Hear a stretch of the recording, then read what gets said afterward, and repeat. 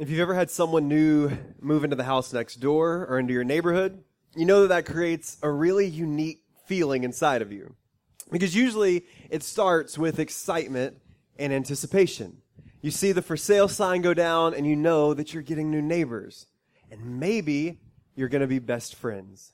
And this person is going to be someone that is just like you and knows and likes all the things that you like. And your kids are going to grow up together and have fun together. And you're going to do cookouts and maybe go camping and fishing, maybe watch sporting events together. You're going to have the greatest neighbors ever.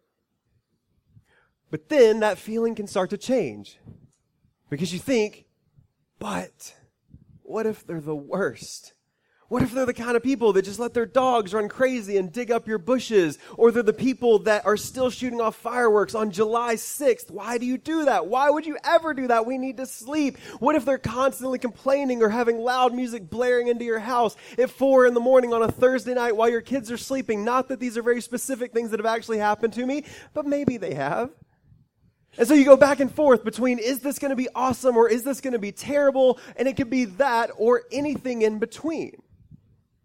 But we feel that way because we know that one person or one group of people has the power to change the dynamics of a community, to radically shift and change a neighborhood or a subdivision or a cul-de-sac or wherever you live. All it takes is one new introduction to completely change the dynamics of how things have always worked and how things have always operated.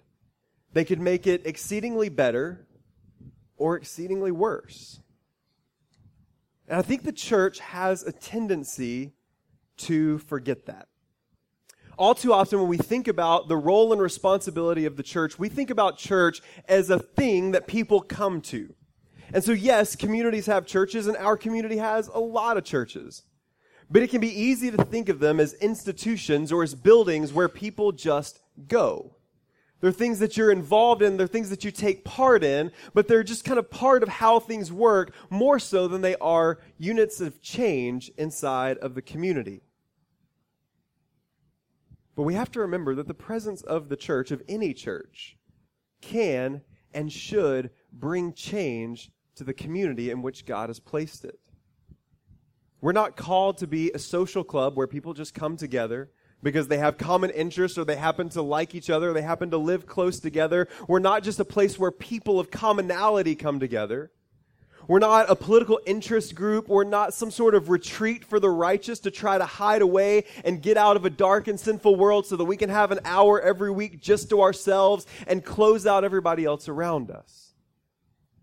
But we're called to be a beacon of hope for the gospel. We are called to be the light of Christ in our community, one that shapes and changes the hearts and the lives of the people around us, of the people of our city, and turn them towards the glory of God. And so this morning we find ourselves at the doorstep of what's going to be probably a really good summer and a really busy summer. God has given us a lot of opportunities to build relationships and make connections in our community and to bring gospel-driven change into the neighborhoods and in the lives of the people that live here around our church. And so with that going, with this being the week before we get into Backyard Bible Club and our Tuesday kids ministry for Shepherd staff and some of the other things that God has given us the ability to take part in this summer, I wanted to take just a moment to step outside of the book of Luke. And so we have been in the book of Luke for the past few months looking at the teachings of Christ. But today we're going to jump over to the book of Matthew. And in Matthew chapter 5, verses 13 through 16, we're going to see Jesus teach us what our mission to the world is. We're going to see Jesus call his people to go out into the world and to make things better and make things brighter.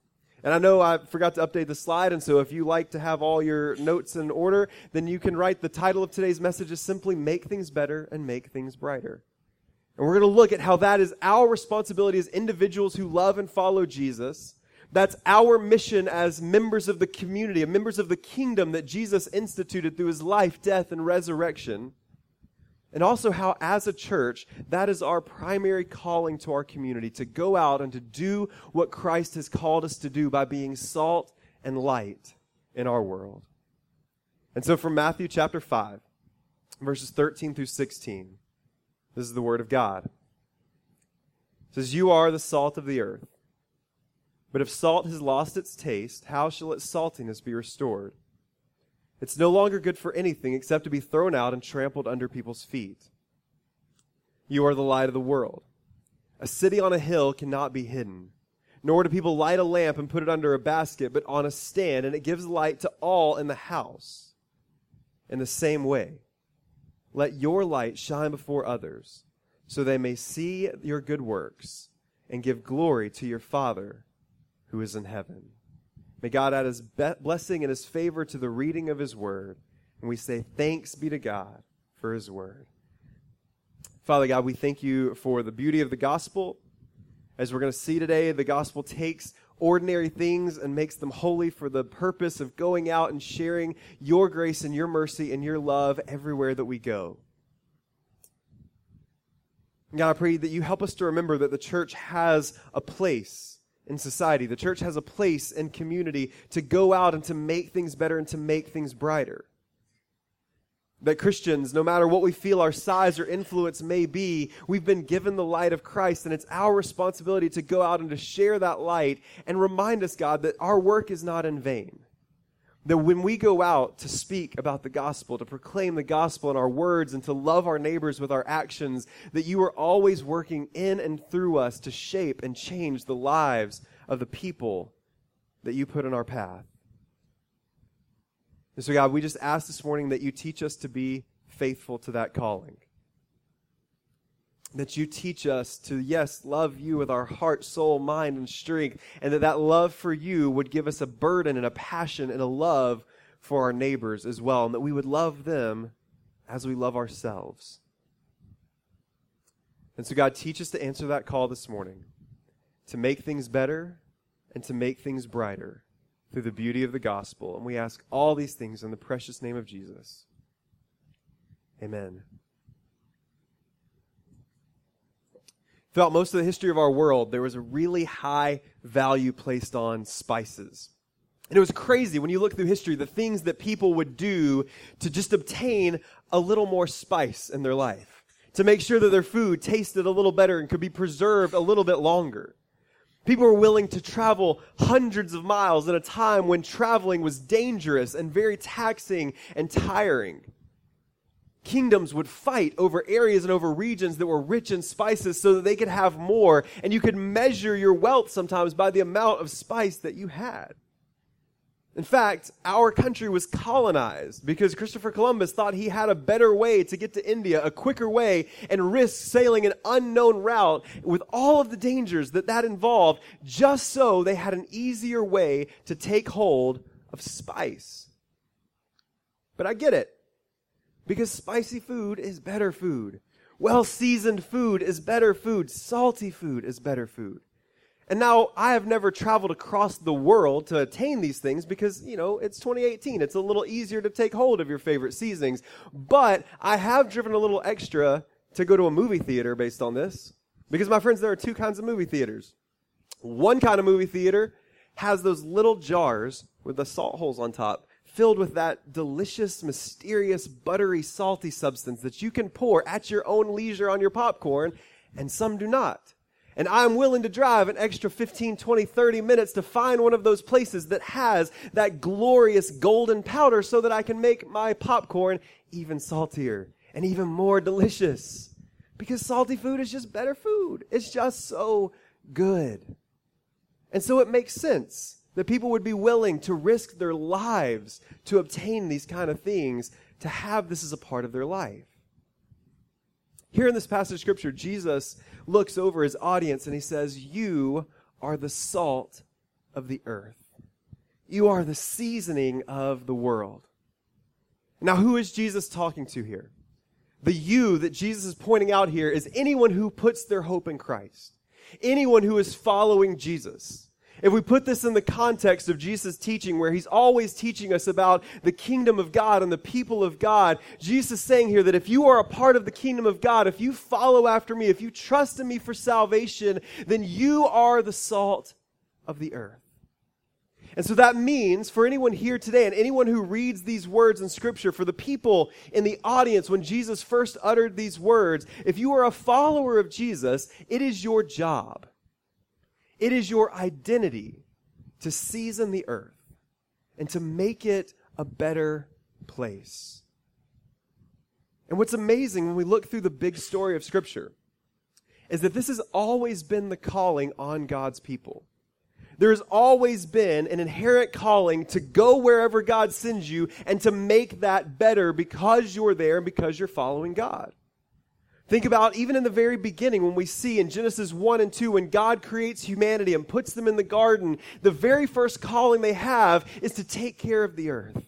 To see plants grow up from the ground and harvest those plants and use the good foundation that God has given you and to bring forth life out of it and to go out and to make it better using the gifts that God has given you. When the people came out of their wandering in the wilderness in the book of Exodus and were led into the promised land with Joshua, God says, I have given you this land. This place is your inheritance, but now it's up to you to do something with it. Don't just come in and sit idly by, but come in and build your homes and have your families here and grow crops and take part in the land that's here. Make this place better. Even when the people, because of their sin, were taken into exile in Babylon, God had a very strange and unique instruction for them. Because Babylon, they were the enemy. Everything about the lives of the Babylonians was completely counterintuitive to the way that the people of Israel lived and the way that they believed. And so it would be easy to go there just as prisoners and as exiles and sit in a corner and pout and wait for God to deliver you. But God, through the prophet Jeremiah, says, no, that's not how you're going to live here. I want you to build houses and plant gardens and get married and have children and build a life for yourselves here. But not only that, I want you to live for the welfare of this city, to live for the welfare of Babylon. These people that were once your enemies, now I want you to work for the good of this city because in their welfare you will find your own. And God says, I want you to do this because I know these plans that I have for you. Plans to prosper you and to grow you and to turn you into this amazing thing. But that starts here in Babylon. And I want you to use all the gifts and all the wondrous things that I've given you for the good of your enemies. And now, for those who follow Christ, this calling is even greater. Because if you've been here as we've talked through Jesus' teachings in the book of Luke, we've recognized that the kingdom of God is a big thing. And that Jesus came to establish a spiritual kingdom for anyone who trusts in Christ, for anyone who puts their faith in Christ. We are born into that kingdom, and that kingdom has no borders, it has no boundaries, it has no barriers. That the kingdom of God is made to spread across the entire world. And it was the calling that Jesus had on his disciples there in Acts to be his witnesses not only where they were, not only in Jerusalem, but in Judea and Samaria and to the ends of the earth. And Jesus says, because my kingdom is worldwide and because the gospel message is made to spread to every corner of the world, then you need to be the salt not just of where you are right now, but the salt of the earth. And it shows us the amazing reach and the amazing influence that the church can have. And that's why it's such a beautiful thing that, yes, we are one church here this morning, but we are a part of the church with a capital C all around the world, working together for the cause of Christ, one Lord, one faith, one baptism, all working together for the glory of God. And that should be something that reminds us how amazingly beautiful and powerful the kingdom of God is, that we can influence and shape and change the world and make it a better place for the cause of Christ. But then, of course, we have to ask ourselves the question, is this how people see us? Or I guess the first question should be, do people, in fact, see us?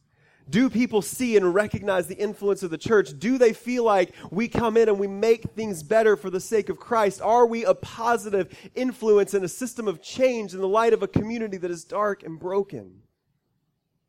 Do people find the church salty? Or do they find us salty?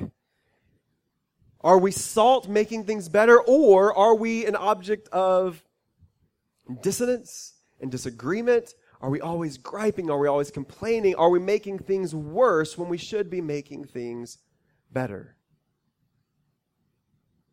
What would happen if our church, or if any church, vanished from its community?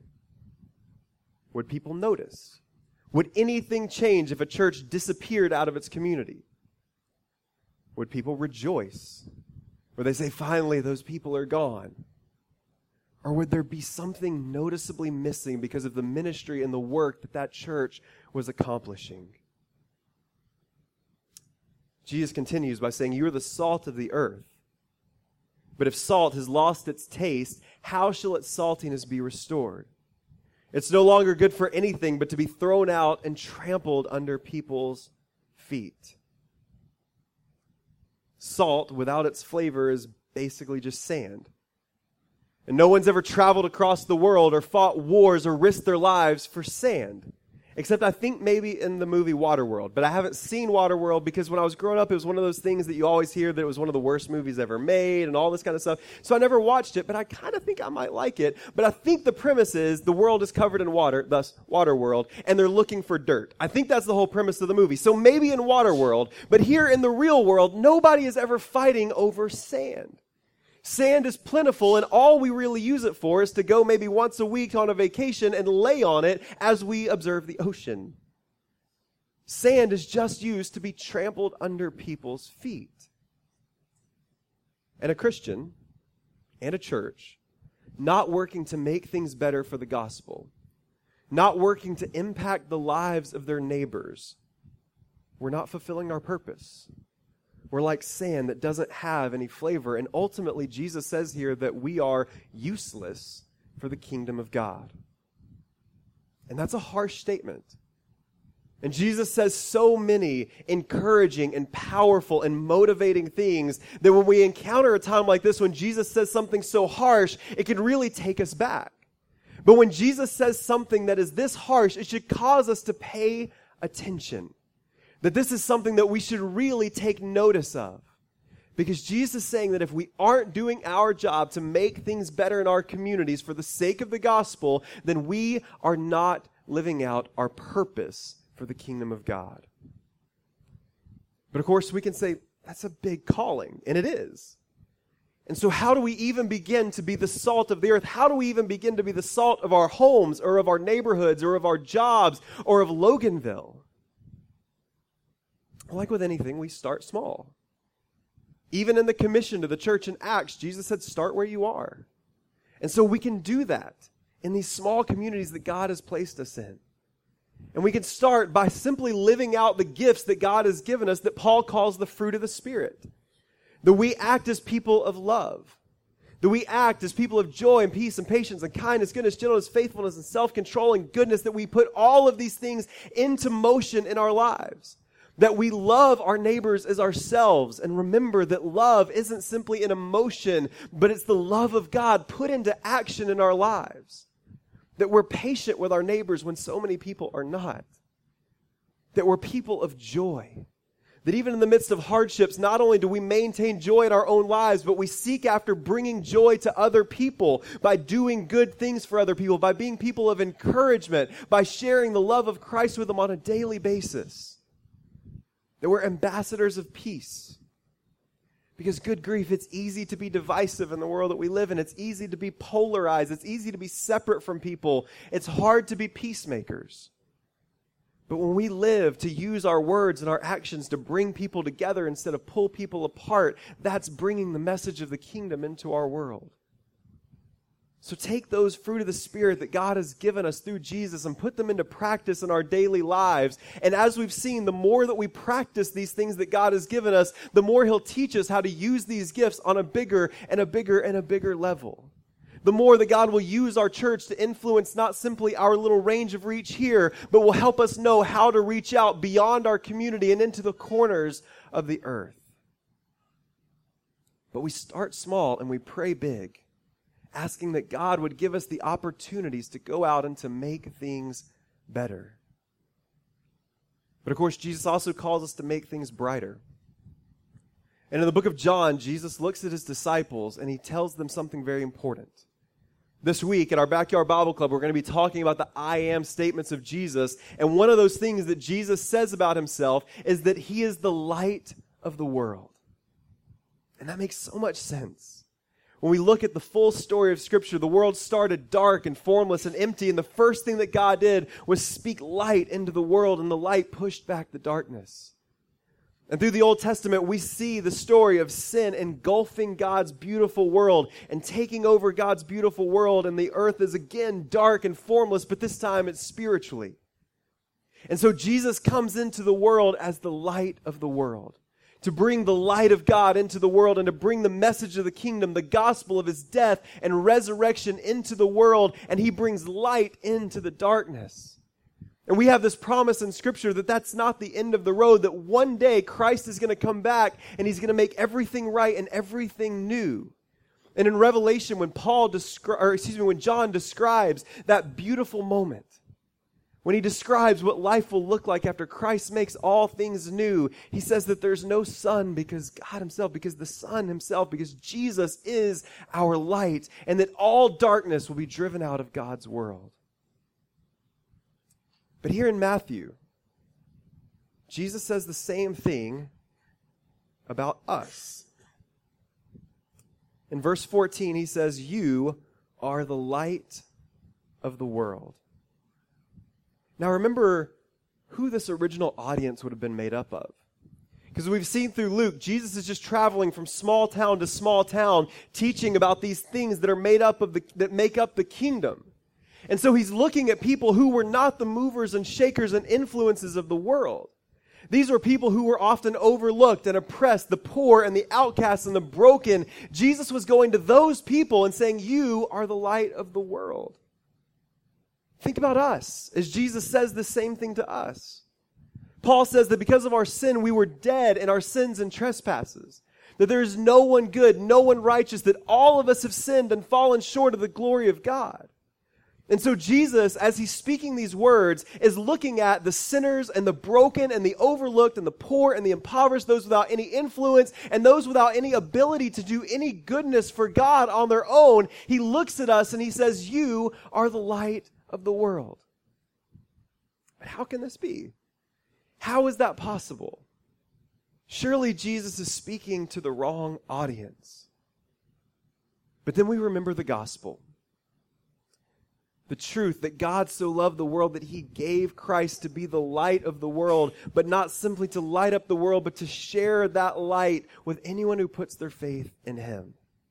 That when we trust in Christ for salvation, the Bible says that there is a transformation that happens from the inside out inside of us. That God takes the old things and makes them new. He says that the old is past and the new has come, that you are a new creation when you trust in Christ for salvation. That God takes the old and the ordinary and he makes it holy. He takes sinners and makes them saints. He takes what's dark inside of us and fills it with light. He turns us into the people of God. And he gifts us and equips us with everything that we need to go out and to share his light to the world. And so if you're here and you've trusted in Christ for salvation, you've been through the waters of baptism, that is who you are. That's your identity. You, yes, at one point in time were a sinner destined for hell, but now through Christ you have been made alive and been made new. And so God is sending you out and has equipped you and has qualified you to go out and to be the light of Christ everywhere that you go. Jesus continues by saying that you are a city. He says you're a light of the world, and a city set on a hill cannot be hidden. I remember when I was in college, the first 2 years, I was at Truett McConnell in Cleveland, Georgia, a little bitty hill town right on the edge of the North Georgia mountains. And there's a hill on the campus of the college, and I would go up there and sit at night, and you could look off the hill, and it sat above the entire little city of Cleveland.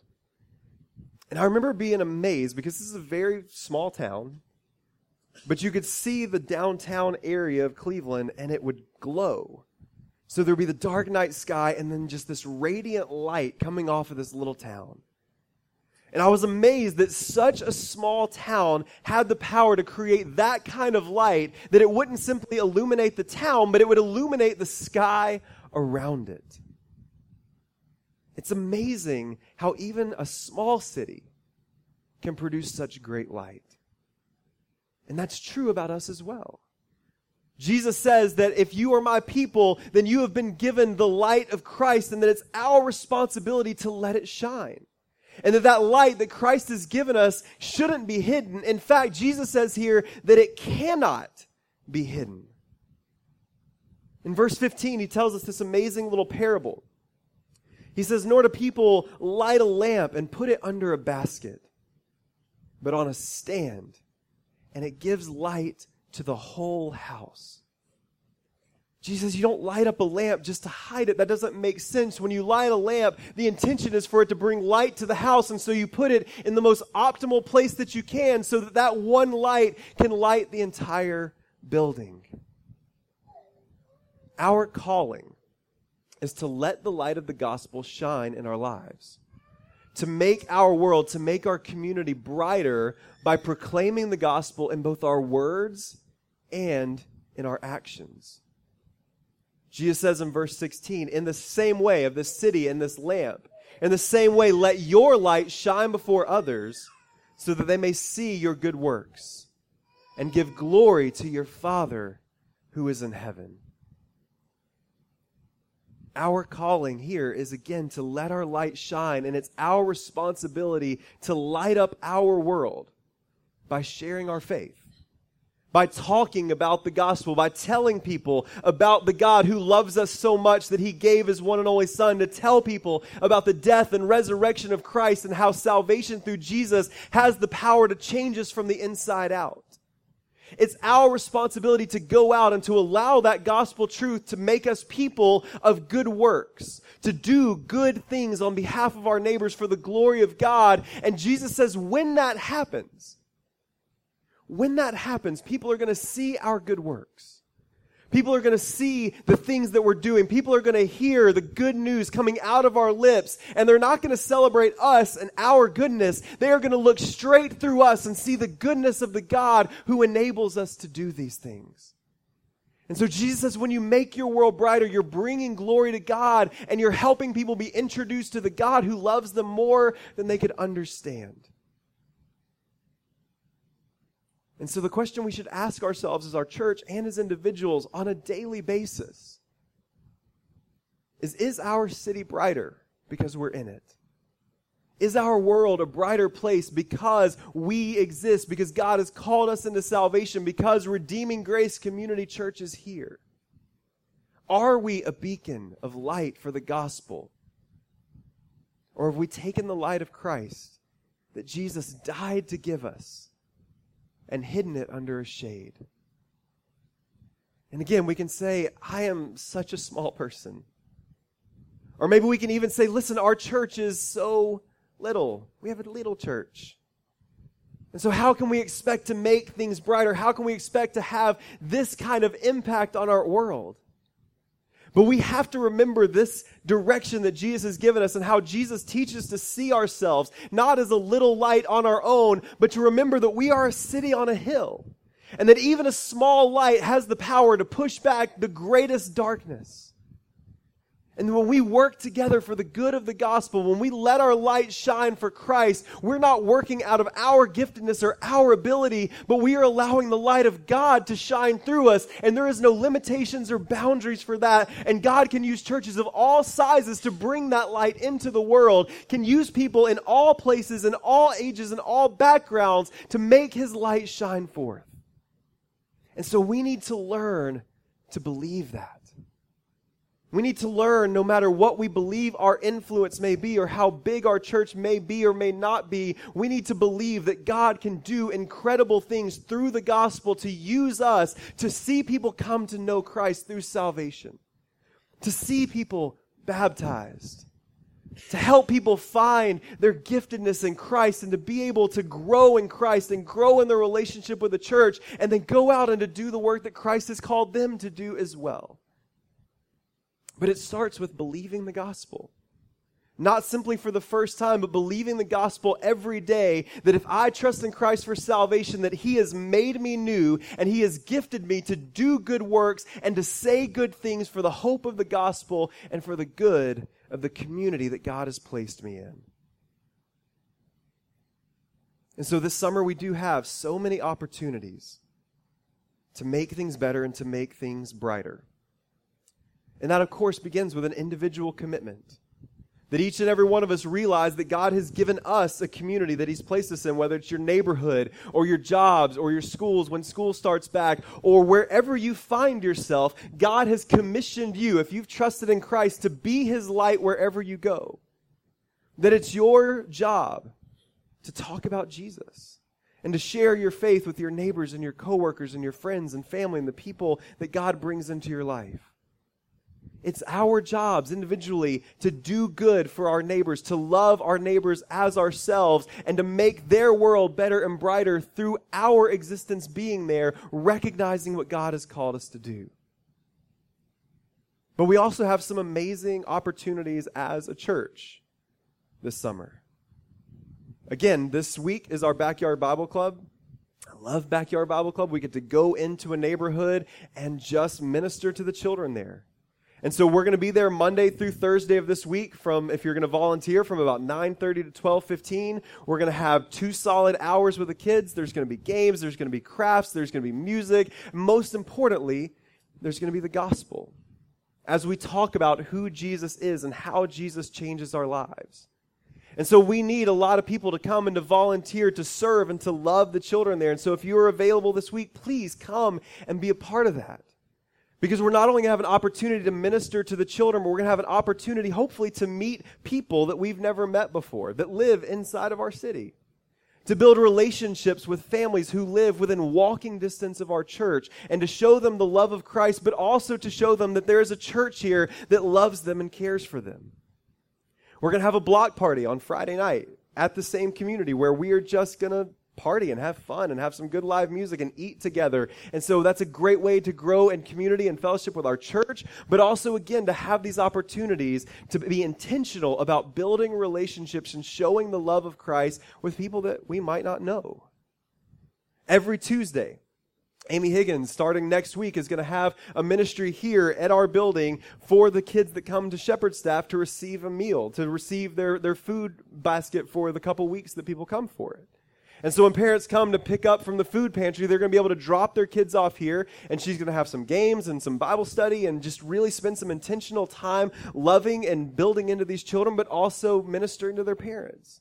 And she needs help. She needs some volunteers to come and be a part of that every Tuesday from, what time do we say, about 10:30 to 12, somewhere in that neighborhood? So not a very long commitment of time, but the commitment to love and to care for the people that are coming here to be fed physically. We get the opportunity to feed them spiritually. Another way that we're going to be partnering with Shepherd Staff leading into the fall is that Shepherd Staff has a transition house for women who have been dealing with really difficult situations.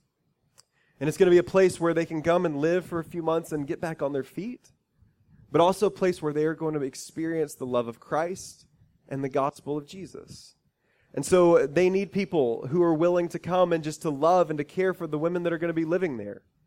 Megan's asked if we could have people that would do Bible studies, people that would make meals and bring them over and eat with the women that are going to be there and just share a meal with the people living in the house. Teaching life skill classes, even simple things like having art classes or fun little projects that they can do together, maybe transportation to get people from one place to another.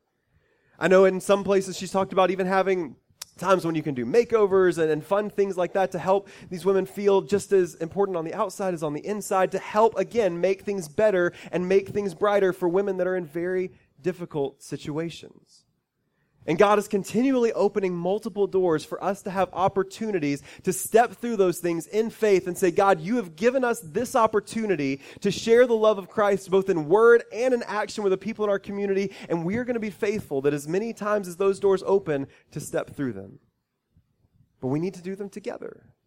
And we need all of us to be willing to say, yes, I'm going to answer that call to love my community and to love my neighbor.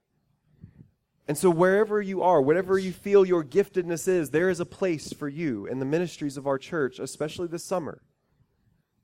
And so if we've been talking, you've heard something that you feel particularly passionate about, please let me know, and we'll find a way to get you involved in that.